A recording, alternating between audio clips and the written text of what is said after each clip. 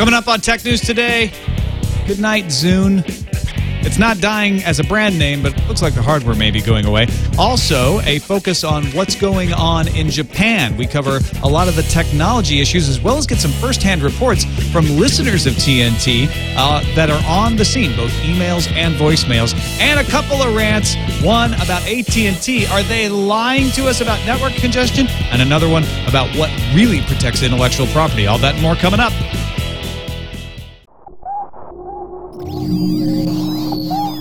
Netcasts you love. From people you trust. This is Twit. Bandwidth for Tech News Today is provided by CashFly at CACHEFLY.com.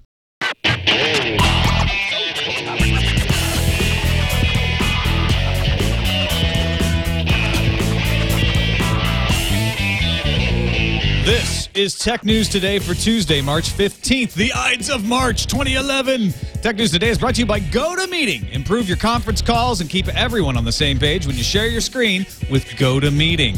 For your free 30-day trial, visit gotomeeting.com/technews. Welcome to Tech News Today. I'm Tom Merritt. I'm Brian Brushwood. And I'm Jason Howell. And this is the show where we kick around the tech news of the day along with you, try to make sense of it all. Sarah Lane took an extra day in Austin, Texas to rest her head. Her sinuses. Her ears. Yeah, rest her ears. You can't fly. It's like, you ever see that movie, The Firm? You can't fly and dive within 24 hours. And that's what it's like when I asked her, I was like, well, what did the doctor say about flying? She said, well, the doctor said that busted eardrums do heal. It won't hurt forever. Let's get a backup plan. You should stay another day. I think you really should. So she's not here, but thankfully we've got Brian Brushwood with us today. Welcome back to the show. Is this the first time you've done the show by Skype? Yes. No. Yeah, no, because I was on another time. Okay, you were on one other time by Skype. Tell you what, though, it does feel like it was only yesterday. You and I were in the same city together. And yet when, in fact, it was 2 days the ago. day before yesterday. That's right. That's the amazing part. All right, well, let's start off the show with a sad story of the demise of Zune. At least, is it Bloomberg that was reporting? Microsoft would cease development of its family of Zune-branded music players due to weak demand. Bloomberg reports Zune will be survived by a software and services platform. Windows 7, Phone 7, by the way, embeds a Zune player, so the brand would not go away, just they wouldn't make any more standalone devices. We hardly knew. They ask in lieu of flowers that you spend money at the iTunes store on anything but the Beatles. In lieu of flowers, please squirt. An appropriate song to your friends. Dave McLaughlin, Senior Business Development Manager for Zune, responded to this and said, we were completely frank about this year's Zune hardware being the Windows Phone 7 phones, and we continue to both sell and fully support the Zune HD line of products, and as I've promised, we continue to bring new apps and games to the platform. More of those are in the works, I promise you. Look, this makes sense, and certainly if they're going to invest a lot of time and effort into doing Windows Phone, it would make sense that it can fill some of the same niche and have very Zune-like features to it. But you got to realize massive success with Apple continuing to make iPods to this very day. Music players are far from dead, and you and I were talking about this earlier, Tom. You saw this as like, well, this isn't just the death of Zune, it's the death of iPods and music players. Yeah, exactly. I mean, I think that Microsoft's doing exactly the right thing, and I actually got a chance to talk to Paul Thurrott on Windows Weekly about this when Leo was out. Zune is a good brand, and even if they change the name, that team can continue to take what they've learned from Zune. But the idea of making a standalone device, I think that ship has sailed. Not that nobody will make them. I will continue to see iPod Touches, and I think we'll continue to see iPod Shuffle type devices from a wide variety of manufacturers, but that's not the game to be in right now. Well, I would have agreed with you 3 months ago. It was obvious to me that, like, what's smaller than an iPod Nano and an iPod Nothing when it's built into my iPhone automatically. But I worked a high school event, and I was shocked. I did my full magic show. I must have signed 60 standalone music players. These are all kids who don't have computers, they don't have laptops, and they don't have their phones. They're not allowed to have phones at a certain age. So instead, they use the iPod Touch as their primary way to contact and interact with people. I get emails from people all over the world about the Scam School show asking for advice or suggesting a trick. All of them at the bottom say, "Sent from my iPod Touch." I think there's a very robust market for music players, and I think for whatever reason they undermarketed. How many Zunes did you sign? Well, and that's just it. And obviously, there's a reason that the Zune is dead. How many creative labs did you sign? It's a bummer because the Zune HD, by all accounts, was a great device. Yeah. And I loved what Zune was trying to do with a flat fee access to dozens of thousands of songs to explore music that you would never otherwise encounter. Which is not going away, by the way. Yes. That's the key point to take away from you. I think a lot of people have a tendency to want to root for, I'm on Team Apple, I'm on Team Microsoft, and nobody wants to root for Microsoft. But I think people on Team Apple want to be like, you suck, Zune. But you don't understand. If you're a fan of music, then you only gain by having two competitors nipping at each other's heels. This is a sad day for music lovers in general if the Zune really is no longer a competitor. The Zune phone is Windows Phone 7. Zune is still around. There's still competition. Where there's not competition is in the standalone MP3 player market, and I would argue that Zune HD was getting close, but Zune HD was not a competitor to the iPod Touch. The iPod Touch is a small tablet. Right. But the competitor to the iPod Touch are things like the Galaxy Tab and the BlackBerry Playbook. Right. Well, and the iPod Touch's big ace in the hole, of course, was the App Store. And when there just wasn't as many games, if you couldn't get your Angry Birds on your Zune, what was the point? I don't know, because especially with the Windows Phone having trouble now, I mean, what did we find them discounted for 99 cents on Amazon a few weeks back? That was true a few weeks back, right? It hasn't come out of the gate all gangbusters. You're right. Is it choking? Is it dying withering on the vine right now? What, Windows Phone 7? We could do a whole other show on that. Okay. No, it is not. There are new Windows Phone 7s even in today's show that are being announced. So it is Windows Phone 7 is far from dying. Well, as long as the Zune is still a player, and it's like, even if all Zune does is act as a way to keep Apple on its toes, that makes me perfectly happy. All right, let's move on to Time Warner Cable coming out with their TV app for iOS, specifically iPad. The key to this, Comcast has a thing, Dish has a thing. The key to this is that Time Warner Cable's app allows you to stream 32 of the cable channels you subscribe to live over the app.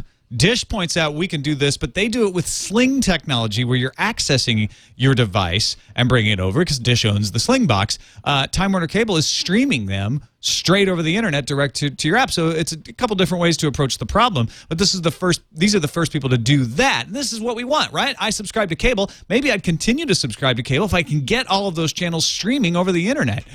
So, Brian, you live in a Time Warner Cable area. And that's just it. I am a Time Warner house, and this story came out at me out of nowhere. I was so stoked. I immediately installed the app. You want to see an exclusive here? Oh, yeah, let's see it, because I'm excited about this. The idea of having 32 channels streaming on an app, it's right big. to me. You got the logo? Yeah. Time Warner Cable.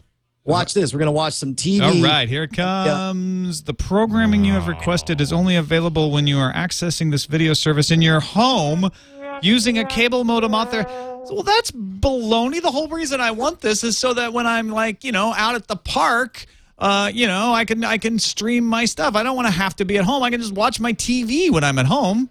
And I guess I can use it in the kitchen or something, but that becomes a lot more limited. Wait. Brian, aren't you at home? Well, that's the thing. I'm not going to be harsh on them for wanting you to watch it at home, because this is a soft way to launch the app and get the technology working. But I am at my home, and I am using my Time Warner Cable modem at the moment, which means all I have is a program that just shows me this screen over and over again. It's ridiculous. So it's a little buggy out of the gate, sounds like. Yes, a little bit buggy out of the gate. If by buggy you mean 100% non-functional for a paying customer, then yes, yes, a little bit buggy. We in corporate PR call that a little bit buggy. Not working at all? A little bit buggy. That's right. All right. Great news for customers of British Telecom in the UK. At least customers of certain services they provide. BT is making their UK Infinity service bandwidth cap free. They had caps. I think it was 350 gigabyte cap. They're taking them away. They're How saying often do you ever hear this kind of story? Exactly. Here's the quote. As BT continues to invest in the network and network bandwidth, we can now remove these restrictions and ensure the experience of the wider customer base. On completion, there will be no individual user controls targeted at atypical users on our BT Total Broadband and BT Infinity products. There are still caps on some other levels of service, but not on these. They do continue to reserve the right to do network management, to do throttling in certain situations where there's large amounts of bandwidth being used, so you can quibble with that if you want. But there is no cap in place as a user. Dude, more freedom on the internet is almost always a good thing. And this is certainly something I think all of us could be very excited about. In fact, Tom, I'm going to say that this is the beginning of a new era where all companies are going to realize that bandwidth caps are not helpful and that they restrict our use of the products that we're paying for. And I anticipate all companies will soon take this step. No, I think that's a fair thing, right? BT lays it out. We continued to invest in the network and network bandwidth, and now we don't have to put in caps. We weren't lying before. We just didn't have the infrastructure, but we worked hard. We spent the money. We've got the infrastructure, and now we can do it. So here in the United States, also some news. Starting May 2nd, AT&T will impose 150 gigabyte monthly limits on its currently uncapped DSL service. While it's fiber to the node Uverse subscribers get a 250 gigabyte. So they're capping DSL and fiber. Wait, I think that's Jason's cue to play the sad trombone again. How about this one? Well, apparently my prediction did not pan out, Tom Merritt. Industry analyst Dave Burstein actually posted on Twitter that AT&T lied to the Wall Street Journal about the need to do this because AT&T said, well, we've got too much network congestion, so, we've got to put in these caps. Yeah, no, this is a hard problem to fix, right? That's the thing. Because here in America, I don't know how it is in the UK where all of a sudden they're giving away their bandwidth caps, but here in America, it's hard to fix people using too much bandwidth, right? Well, unlike cable in DSL, each customer has a connection direct to the CO, to the central office, and it's aggregated in the DSLAM. That's the access multiplexer. So all they need to do if there's network congestion is add capacity to the DSLAM. You don't have that people sharing on the node issue that you have in cable. Okay, so maybe it's not complicated, but it certainly is going to be very expensive. It's got to be very expensive, and that's why they have to do these caps, right? Well, it's relatively inexpensive to upgrade the DSLAM and the backhaul connections to relieve congestion. There might be other congestion problems occurring at the local and regional switches, but you can upgrade those. So, no, it's not particularly costly from what I've read. Okay, all right, no, okay, so it's not costly, but these guys don't have much money, right? They're being squeezed because there's a recession on, right? That's why they don't have the money to invest, and that's why they need the caps, right? Well, that's an interesting question, Brian. I looked it up. AT&T posted $20 billion in net income on revenues of $124 billion for 2010. $7.8 billion of that $20 billion was from wireline. Most of their profits come from wireless. They made plenty of money. So they've got money to spend. Costs are rising, though. You got a plan. Oh, that's interesting. Yeah, because you can't if you've got a lot of money, but you're going to be spending a lot of money. You want to save it, right? Right. Yeah. So that's why we need caps. Well, AT&T's expenses to operate its network, pay its employees, do network engineering, planning, buy gear, and even pay property taxes dropped 3.2% in 2010.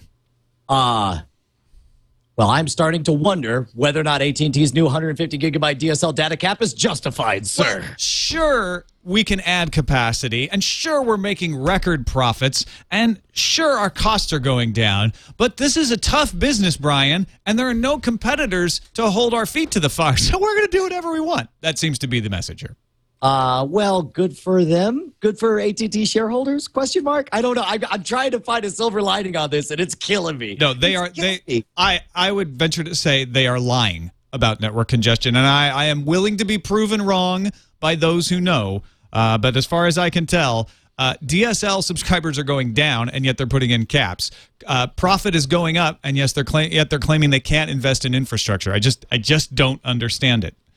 Now, the TSS Lock in the chat room points out that it's 150 gigabyte on DSL and it's 250 on Uverse, right, and that there's a $10 per 50 gigabyte overage fee. And one of the articles that I read suggested that this may be an attempt to set with really high caps and really permissible penalties just to get the idea in your mind that it's okay to have an upper bound on how much use of the product that you're paying for. You know what? That would be fine. Actually, if AT&T came out and said, look, we're going to, our business model is to make more money, and we're going to start charging per bit, but to get people used to it, we're going to put a really high cap in, and we'll just charge you $10 per every 5 gigabytes over. That'd be fine, but that's not what they're saying. They're telling a sob story to the Wall Street Journal. Oh, there's just so many people streaming video and so much network congestion, and we just can't afford the infrastructure, so we've got to put, it's not that we want to make money so much as we just got to do this. It's just, it's just the way the internet works.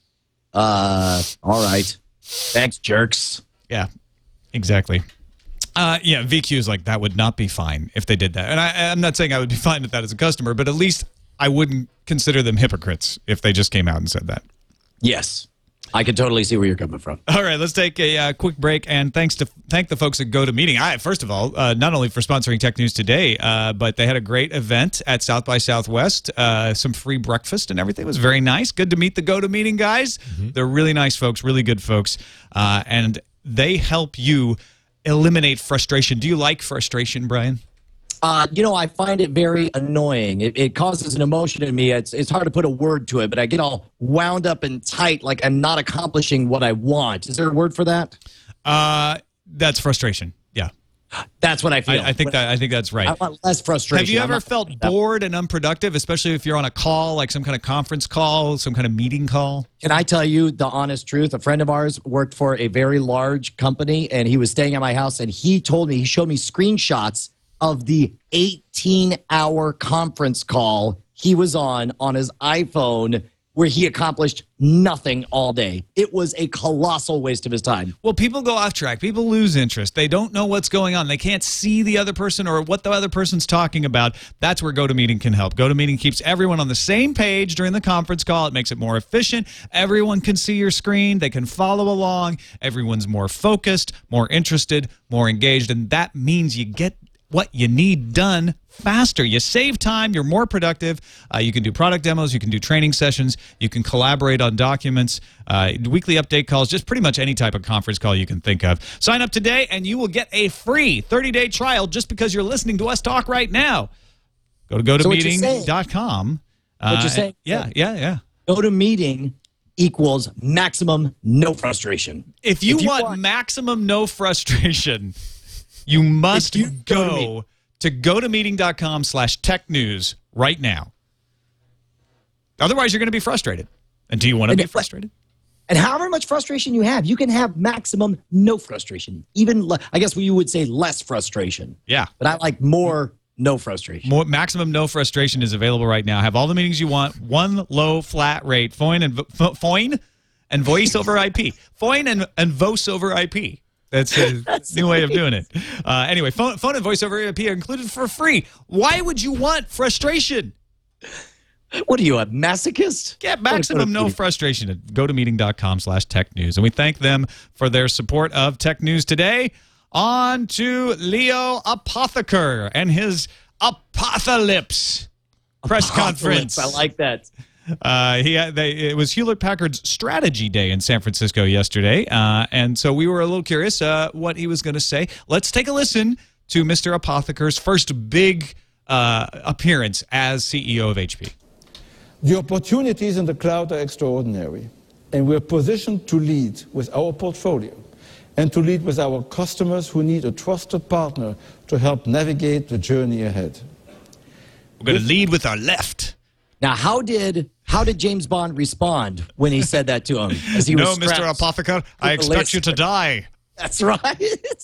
Wait, that's the opposite line. No, I wanted him to be holding a fluffy come on. It's easy to make fun of any person who's German with Dude, it's an awesome accent. It is really, yeah. Sounds like an evil villain. It's awesome. But what he was actually saying, to get back to the news, was that HP is going to launch its own cloud service platform and a related open application store within the next couple of years. In fact, the application store should be coming sometime between 2011 and 2012. So HP is moving into the space where they compete not only with people like IBM, but Google as well, being a cloud service provider. You want to get your email, you want to get some app store, you want to do some stuff on the web, HP wants to be there. They sell the devices. They figure, why, we should keep making money after we sell the box to somebody. This could be difficult, though, because a lot of folks who are what are called VARs, value-added resellers, are not happy about this message because they look at it and say, well, wait a minute, what's in it for us?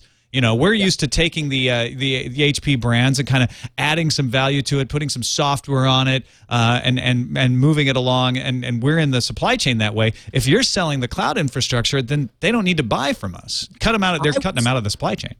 I was really surprised by this story because nothing about Hewlett-Packard, HP, had, in my mind, was branded or associated with the cloud at all. Have they ever done anything like this before? Do they have any experience in the cloud computing? They have some, but this is new. This is a new business for them. They certainly have lots of enterprise experience. Let's not short them there. But they have never done what Amazon has done. They have never done what IBM has done at that scale. So this is something that's, it's the kind of thing you have to do if you want to grow, but it's certainly risky. They also do have a point in that they say they provide hardware for 7 of the 10 largest cloud services. And so from that perspective, I think it might be the kind of thing where they just found themselves sitting on a gold mine and they're like, why are other people making money on this? Why don't we jump on it? But the question, of course, is how do their clients who are buying all this stuff enjoy their provider suddenly becoming a competitor? I would imagine that would not go over really well. Well, they're sitting there on the gold mine selling pickaxes to people, and then all of a sudden went, wait a minute, what if we just took these pickaxes in ourselves? And so they started going into the gold mine, and all the guys who were buying pickaxes are like, hey, wait a minute, what are you doing? There's an awkward moment where they're walking in, and they're like, all right, so how do we do this, guys? We've been giving you pickaxes, but we'll hit the wall. How do you use this pickaxe to get the gold out? Right. This will be really interesting. I know that they've tried a lot of different strategies in the past. This is so far and I mean this purely from a marketing and branding perspective. It's so far of what I perceive their core competency. I'll be really interested to see how they pull this off, or if anyone says, let me go to the HP Cloudland for my apps. Also, they mentioned that WebOS, HP Touchpad, coming in June. It looks like there's a leak from a retailer that might be coming for $500 in June.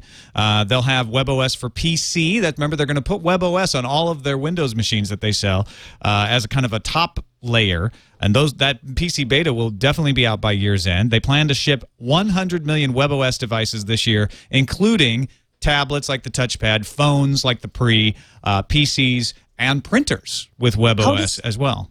How does the WebOS stack up against Android? In what way? I mean, as far as robustness, as far as ease of use or whatever. Because here's what I'm wondering: is if I'm a developer right now, I only have to make my product twice. I only have to make it once for iOS, and then I make it again for Android.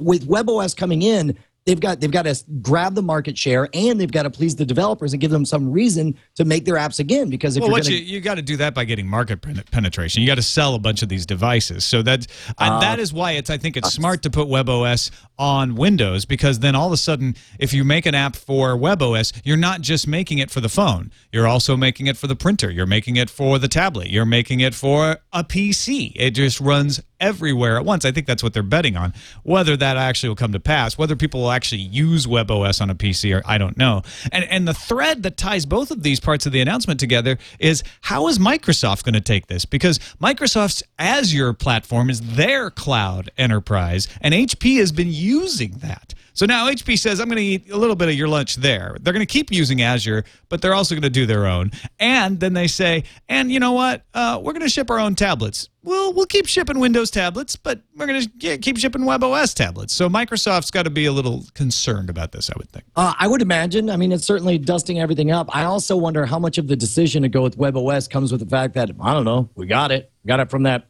Palm thing that we did a while back. We're sitting on it. Well, that's why but that's also why they bought Palm. They're like, they didn't buy Palm so that they could lose money on the pre. They bought Palm to get WebOS.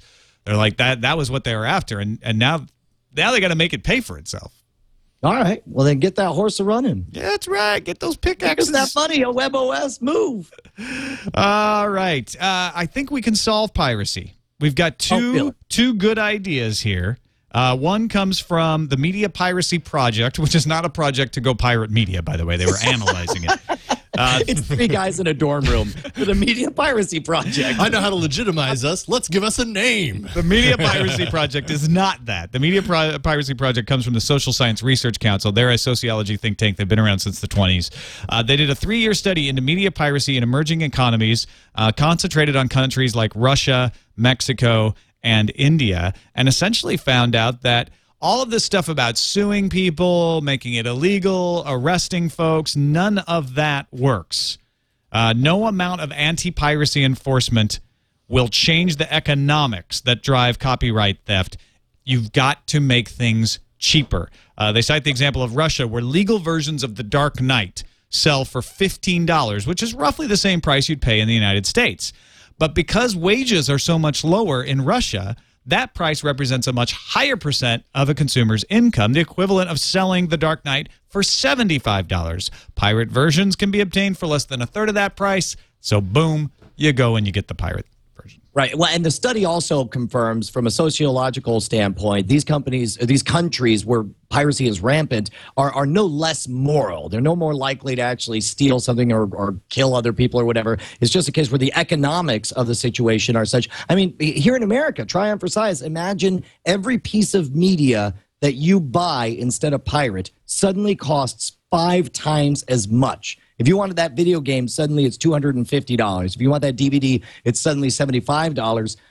I think in many ways with services like Steam, with the iTunes store, we finally have a low enough price and an easy enough way to get a hold of media legitimacy that we're finally emerging. Many people are emerging from the dark days of rampant piracy here in the United States. But if all of a sudden stuff cost that much more, we'd be rolling back to piracy super fast. In the United States, we can stop piracy, at least according to Daniel Castro, an analyst at the Information Technology and Innovation Foundation, by putting in bandwidth caps. What? See, he says the government should allow pricing structures and usage caps that discourage online piracy. Because if you have a lot of bandwidth, that's all you use it for. It appears to be his contention. Look, of all the places to try to sell us on that, a network where we stream live video and that we podcast out giant chunks of high quality data to people who want to consume it. This is ridiculous. This is ridiculous and offensive. And Daniel stupid. Castro also suggests that deep packet inspection be routinely deployed by ISPs in order to scan subscriber traffic for potential copyright infringement. And Castro has a solution. If courts crack down on the practice, the law should be changed. Because, frankly, intellectual property is the only reason our country exists. If there were no intellectual property, we shouldn't even be alive. Brian? There are certain times I just want so bad for Cory Doctorow to magically be at my side, to just grab the mic and just assail this kind of argument. Oh, it's utter crap. It's born of the idea that the intellectual property industry is somehow the most important industry in the world, and that if it has even the slightest threat, that we should bring the full power of the law to bear against it. It's worse than murder. We should prioritize it above everything, and I'm sick of seeing it. Should there be laws against piracy? Sure. Should there be protections for copyright? Sure. But they are so far already beyond what is needed to create creativity, to encourage creativity, that this sort of stuff is just ridiculous. It's laughable. What we should be having a conversation about is what will happen if we had no copyright law, and how do we protect against the negatives of that, rather than saying, we've got some copyright law, but you know what?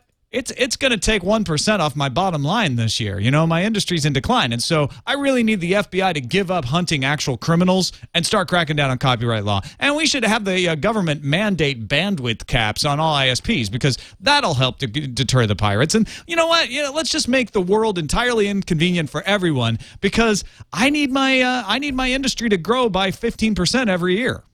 Well, this to you and me sounds like a ridiculous solution to handle things that way. But you and I haven't spent gazillions of dollars to finance, different members of Congress to get legislation, to get certain people, I don't want to say under my thumb, but to get people to support my agenda. Like, you and I don't have the massive hammer of government to use to solve our qualms or problems with copyright law.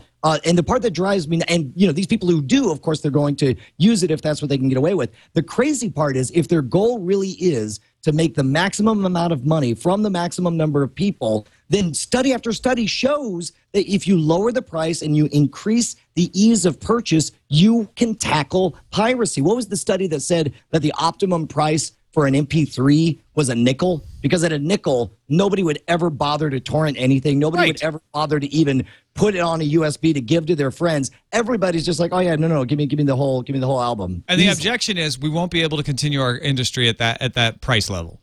And that is the wrong conversation to have. We should not be having a conversation on Capitol Hill about whether your industry will survive. What these copyright laws are meant to protect is creativity, and will there be innovation and new art? And at that price level, at 5 cents, will there be innovation and new art? I think we would find the answer is yes. Absolutely, and it should be pointed out, to protect innovation and creativity for a limited time. This business that 100 years after the death of Walt Disney, the company will still own Mickey Mouse is ridiculous. This is another case of politicians that are bought and paid for. He's not dead. What's that? I mean, he's not actually dead. Are you talking about he's frozen? He's in cryogenic. He's in the middle of Space Mountain? Yeah. I saw him once when we were going around a loop. Exactly. He was like... Yeah. So that makes the law a little... Yeah, it's hard to interpret that. But you're absolutely right. I am so tired of this argument being hijacked, and you nailed it, Brian, which is, we don't have the lobbyists up there making our side of the argument. That's the biggest problem. All right. I want to devote a good portion of the show today to discussing what's going on in Japan. There are a lot of issues there. We're not going to be CNN. We're not going to cover every issue of the earthquake and the disaster relief. There are great places to find resources there, but we can help point you towards some of those resources, and we can tell you a little bit about the technology. Most important, we can actually give you some on-the-scene reports from listeners in the Tech News Today audience who have been good enough to call and write us from Japan. I want to start off with the economic side of things, not because the human side isn't important. It is much more important. It's extremely important, but you can't ignore the effect. It's interesting to see, like, well, how is this going to affect business? And I was listening to the Economist podcast this morning, and they said, look, we always tend to overestimate the economic impact of natural disasters because they are so dramatic. It turns out usually they don't have nearly the effects that you think they're going to have. And there's an article out today in the San Jose Mercury News essentially saying that same thing. It looks like there's going to be a tightness in the flash memory market, but most of the industry seems to be okay. One of the lucky things is most industrial complexes are located in the south of Japan, so they weren't as impacted by the earthquake as the companies up in the north.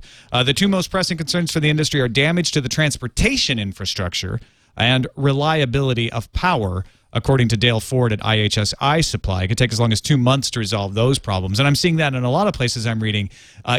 It's not so much that the factories can't work, or the factories are having a hard time getting back, but keeping them running and having the efficiencies of a constantly running factory is an issue because of the brownouts and the power issues. And also transportation. It's like you can make all the flash memory you want, but if you can't get it on a train and get it to a boat, and then get it shipped or get it to an airplane, it's going to be hard to sell it. Yeah, and at first it feels a little bit morbid. Obviously, people are dealing with a massive, massive crisis on the other side of the world. But here in America, and I know we have listeners and viewers all over the world, it feels a little bit weird to be like, yeah, but well, my gizmos continue to be on time. But it is important to take a moment and take a long view and recognize what's going to happen to the distribution logistics of the way not only our electronics, but all of the imports that we get from Japan, right, and all the affected areas. Yeah, it's definitely not the most important story coming out of Japan, but that doesn't mean that it's should be ignored entirely.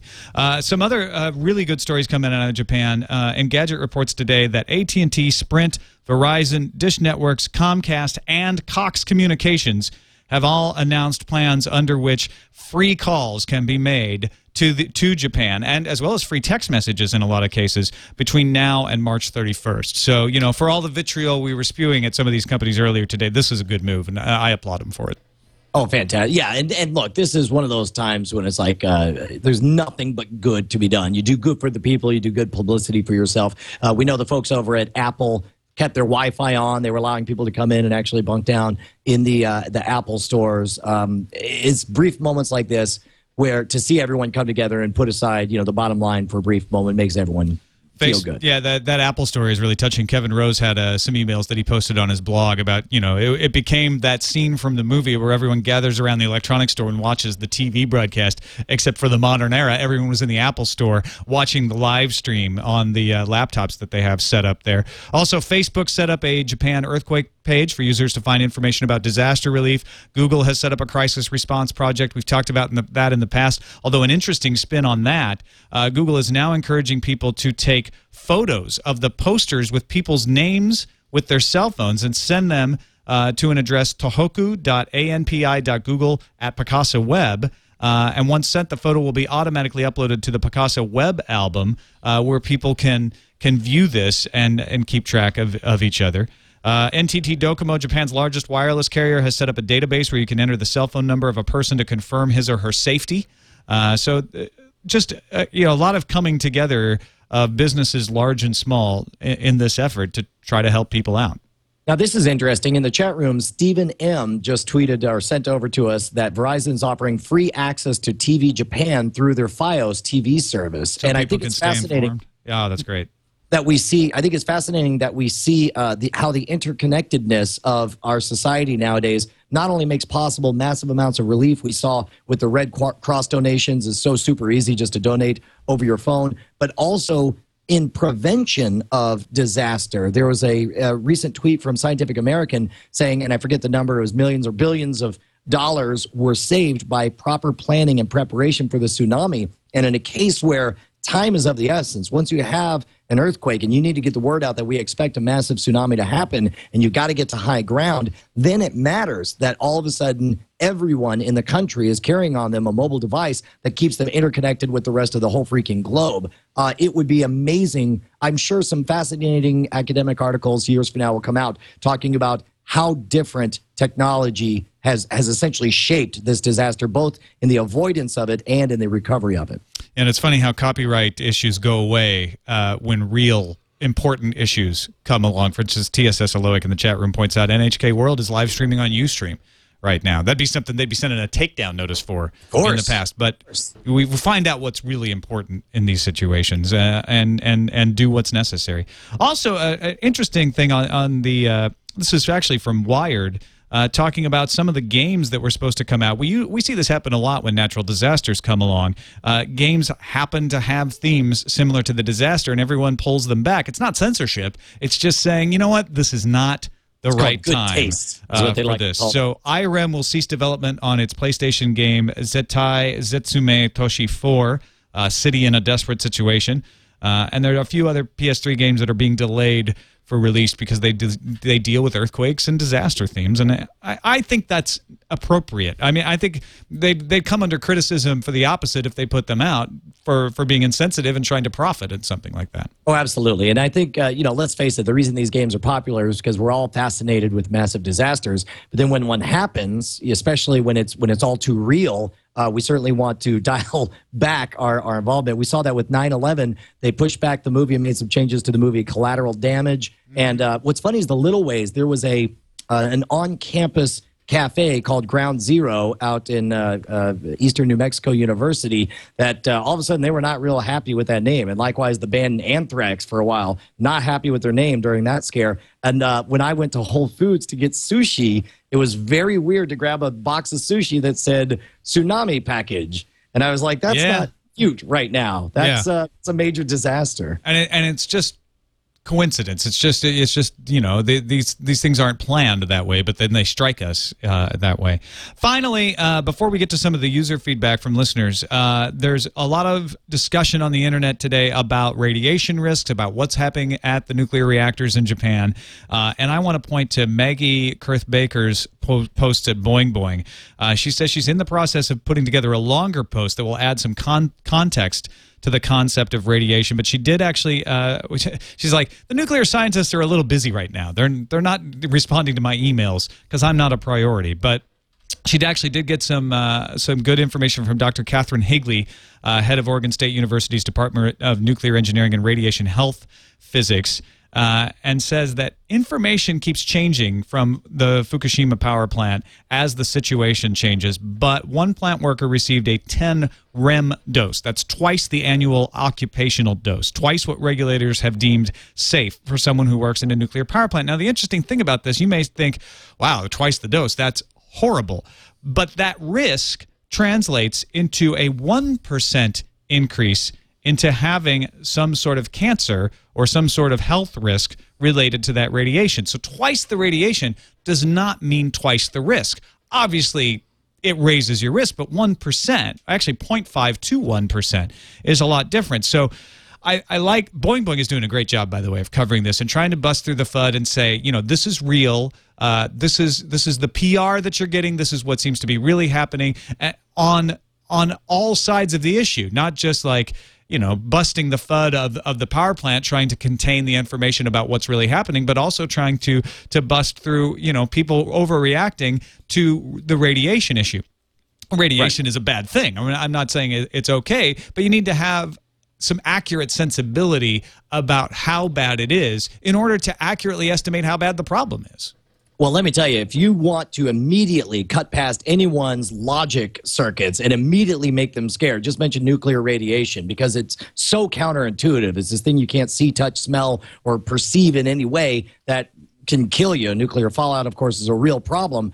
But one of the things that, and this is in no way meant to downplay the danger of the situation, but as people start throwing around the word Chernobyl, people really start to get worried. I want to point people to, there's a fantastic speech by Michael Crichton that you can find on YouTube. I believe it's called Fear and Complexity. And he talks about how he wanted to create a global disaster. So he looked up some research on Chernobyl. The initial estimates at the time were that 2,000 people died at the accident and that upwards of 400,000 people died through later complications because of exposure to radiation and cancers and that kind of thing. As he dug into the numbers, the actual numbers turned out that around 50 people died during the actual disaster, most of whom, about 30 of them, were fighting the fire live on the scene, and that's where they died. And that long-term cancers and infertility rates were such that basically only 4,000 to the day. Now, of course, the speech was written a while ago, and of course, there's some fact-checking to be done on that. But that is a massive difference from a perceived disaster to the actual number. And the one thing he points out that blew my mind was that the World Health Organization did a study on what the biggest impact of Chernobyl was, and they concluded that the number one negative impact of Chernobyl was not the radiation exposure. It was the perception of being told that you're going to die young, that you're going to be infertile, you can't have children, and that you've got nothing to live for. That's what caused the suicides and the early death rates and the unemployment and the malnutrition. And in this case, it wasn't that they were given bad radiation; they were given bad information. And as we do our next flirtation with this, it'll be interesting to see how our hyper-connected society tells the story of this potential nuclear disaster. And it's actually the same issue we run in and talking about politics. You run in and talking about radiation, where if you start to say, look, it's not as bad as they're saying, all of a sudden people say, so you're saying radiation is fine. So you're saying there's no risk. And that's not true. That is not what we're saying at all. Not at all. But there is, you know, trying to find out what is the actual risk. There is a risk, but it's not helpful to say, like, it's radiation and therefore everyone's going to die. Because that doesn't help understand it either. Helpful, it's actively harmful. Scientists are very familiar with something they call the nocebo effect. It's a negative placebo. They call it the death bone, the death rattle, where somebody points to you, they give you the evil eye, they say you're going to die, and people, sure enough, die. And so it's important that for the maximum health of society, that we be smart, that we avoid the radiation, that we handle the problem correctly, but that we not get wrapped up in this disaster explosion where we think that everything's over and it's the end of the days. And what you need to do is you need to actually find good sources of information. Leo and I are talking about hopefully doing a triangulation with some nuclear scientists who can actually tell us, what is happening, what are the dangers, what are the risks, what do people actually need to be worried about. In the meantime, once you start to educate yourself on what, the damages, what the real damages of radiation, what the levels are to be worried about, there are a lot of great resources online right now for finding out what the radiation is, not only in Japan, but elsewhere in the world. A live Geiger counter is at alttokyo.com. Updates a graph with data every 60 seconds. There's also a Ustream channel broadcasting the digital display of another Tokyo Geiger counter. That's been crashing. It's getting so many viewer emails. RadiationNetwork.com is a crowdsourced radiation monitoring network of roughly a dozen or so unofficial monitoring sites around the United States. So you got to take that into account. It's very low number, very unofficial, but it's updated every 3 minutes. And you can participate in that by buying, radiation detection equipment and going online. That's not something everyone's going to do, but if you're really into it, that's a great way to learn about stuff. This is the bit torrenting of radiation research here. When all of a sudden everybody, for example, their GeigerCounters.com is out of stock. They say due to the disaster in Japan, orders for Geiger counters has outstripped supply. This is fantastic. And again, it's a case where the hyper-connected society we live in make possible large-scale experiments and monitoring that never would have been possible even just 20 years ago during the Chernobyl disaster. All right, let's move on to some of the first-person accounts here. We got one voicemail to 260 TNT show from Jason telling us a little bit about what's going on in his area. Hey, guys. This is Jason in Iwate, Japan. Just calling in. I've been a fan of your show for a while now. Things haven't been so great here recently. We just got our power back after 2 days, and the coastline's been destroyed. A lot of people have lost their lives. We're hanging in here best we can. Water, food, and supplies are short, but I'm sure they'll come back sooner or later. I just wanted to let you guys know that, we don't know how precious things like water, gas, and electricity are until you lose them. So I encourage all the listeners to keep that in mind and continue to support us here in northern Japan as we deal with this tragedy. Thanks again for doing the show, and I'll hope to keep listening to you in the future as soon as we can. Thanks very much. Thanks so much for calling, Jason, and I'm glad to hear everything is safe for you. I hope you stay safe.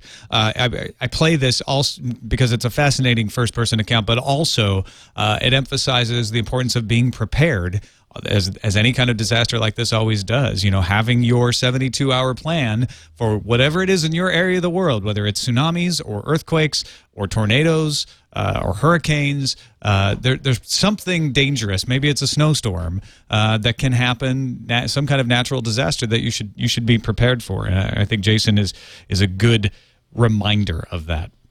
And I tell you what, man, it's one of those things where it's very sobering when you think about how many things we totally take for granted. And even the nut jobs who for grins want to get ready for a zombie apocalypse. In a bizarre way, I'm like, at least you guys are saving water and food. You at least are ready for something, because it won't be zombies, but it will be something sooner or later. Preparing for a zombie apocalypse actually prepares you for a lot of other things. So it's not necessary. If that's what it takes to get you interested, then great, go for it. Pretended zombies. Yeah. Pretended zombies. Just get ready. Just definitely have food, have water, have all that stuff available for your family. On to the email, TNT@twit.tv. Steve in Tokyo says, I'm an English teacher living in Tokyo. Wanted to share some of the website I'm using to stay up to date on the latest developments.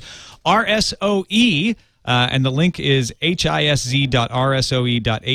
They have an alert map and a list of all disasters around the world, including the information and position of earthquakes soon after they happen, as well as information about the nuclear plants, which are all over the news. Yesterday in Tokyo, radiation levels spiked to about 8 times normal background levels for a short time. Although Tokyo is 250 kilometers away from the failing plant in Fukushima, there's always a risk for radioactive materials to be carried on the wind. The Natural Research Lab has a page tracking the radiation in Tokyo at park18.wakwak.com, as well as a live Ustream video of the Geiger counter we were talking about earlier. Aftershocks have been occurring consistently, and as I was writing this, there was a 6.0 that hit about 75 miles southwest of Tokyo. Given everything that's happening combined with planned rolling blackouts, a lot of companies are shutting down for a while, including Sony. Oh, that is amazing. Got another email here. Some news today. No rolling blackouts near Kamiuka in Yokohama. Every area is going to be subjected to this until the end of April, as stated today. These blackouts take down stoplights, trains, and residential areas. Many people were caught off guard today as train lines either shut down partly through the day or never started. My wife works in Tokyo and attempted to go to work but didn't make it. Many people where I work made it in but found the trains would stop running before leaving work. Arrangements were to be made to let them go early as they would have a long walk or bus ride. Ride sharing is coming up so those with cars can help those without to get close to home. Some folks walked up to 4 hours Friday to get out of Tokyo. Boy, that's amazing. So thanks to Eric, Steve, and Jason for sharing their stories with us. And thanks to everybody else who's also emailed us from Japan. These are a selection of the many emails we've been getting along similar lines, and we hope you all stay safe. We're going to that's the special Japanese section of the show for today. I want to thank everybody, again for participating in that. We move on now to the news fuse.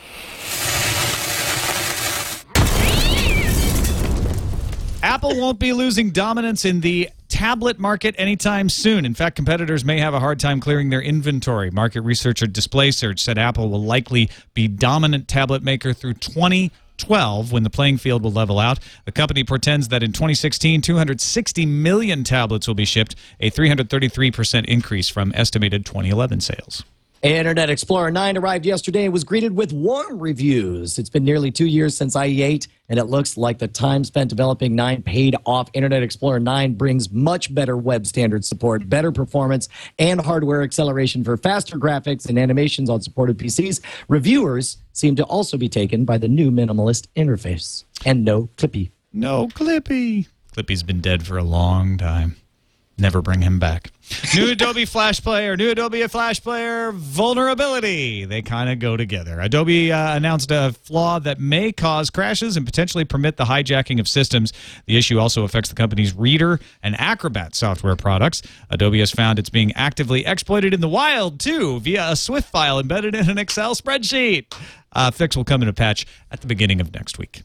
According to Bloomberg, Google plans to install thousands of Verifone near-field communication readers, the ones that allow wireless payments at merchants in New York and San Francisco. Google's test, quote, may combine a consumer's financial account information, gift card balances, store loyalty cards, and coupon subscriptions on a single NFC chip on a phone and begin within 4 months. Rumors are also out that the next iPhone will not have NFC. Wow, combining everything. I can't imagine anything going wrong with that. A lot of controversy today from developers who accuse Apple of intentionally slowing down web apps in order to nudge people towards the App Store. The issue revolves around the fact that JavaScript acceleration exists in the browser in iOS, but not in the rest of the OS. That means a web app saved as a link on the home screen will run slower than one run in the browser. And the debate is whether this is a bug or a feature.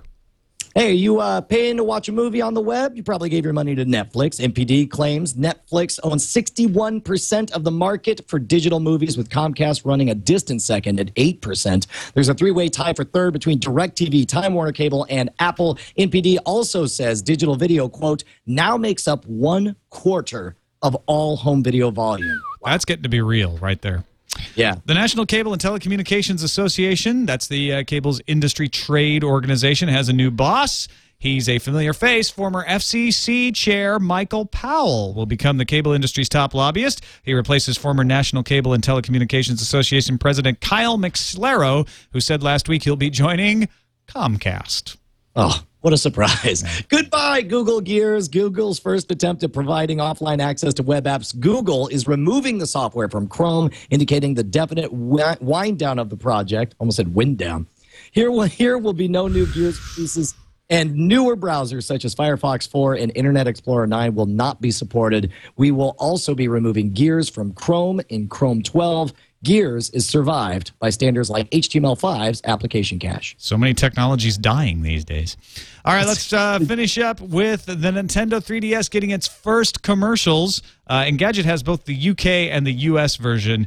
And frankly, the UK usually has good commercials, but this is... They didn't do a good job with this one. It's a little retro. Yeah. No, we're going to show the U.S. version. We'll show the U.S. one? Yeah. All right. I have it right here. Because that one's more fun. And it's hard on a 2D screen to try to promote a 3D. I think they do a good job of conveying the sentiment, though. And, come on. They don't do it. Oh, there we go.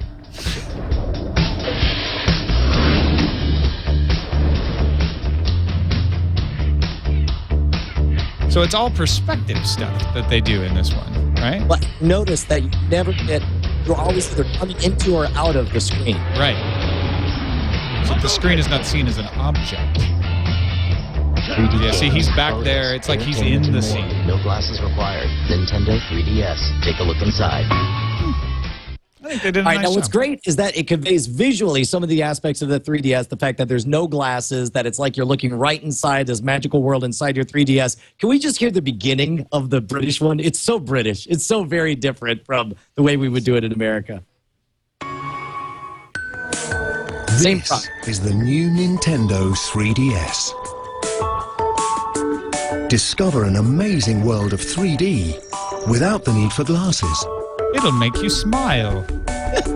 Test out your skills on Super Street It will Fighter sit 4 in your 3D hand. edition and challenge other And users it to a looks battle. like any other thing. Or fall in love with the adorable Yeah, Nintendo okay, enough of that. hands and other- All right.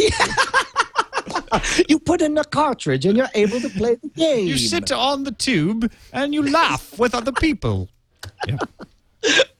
No more boring lift rides. It'll throw your spanner away in joy.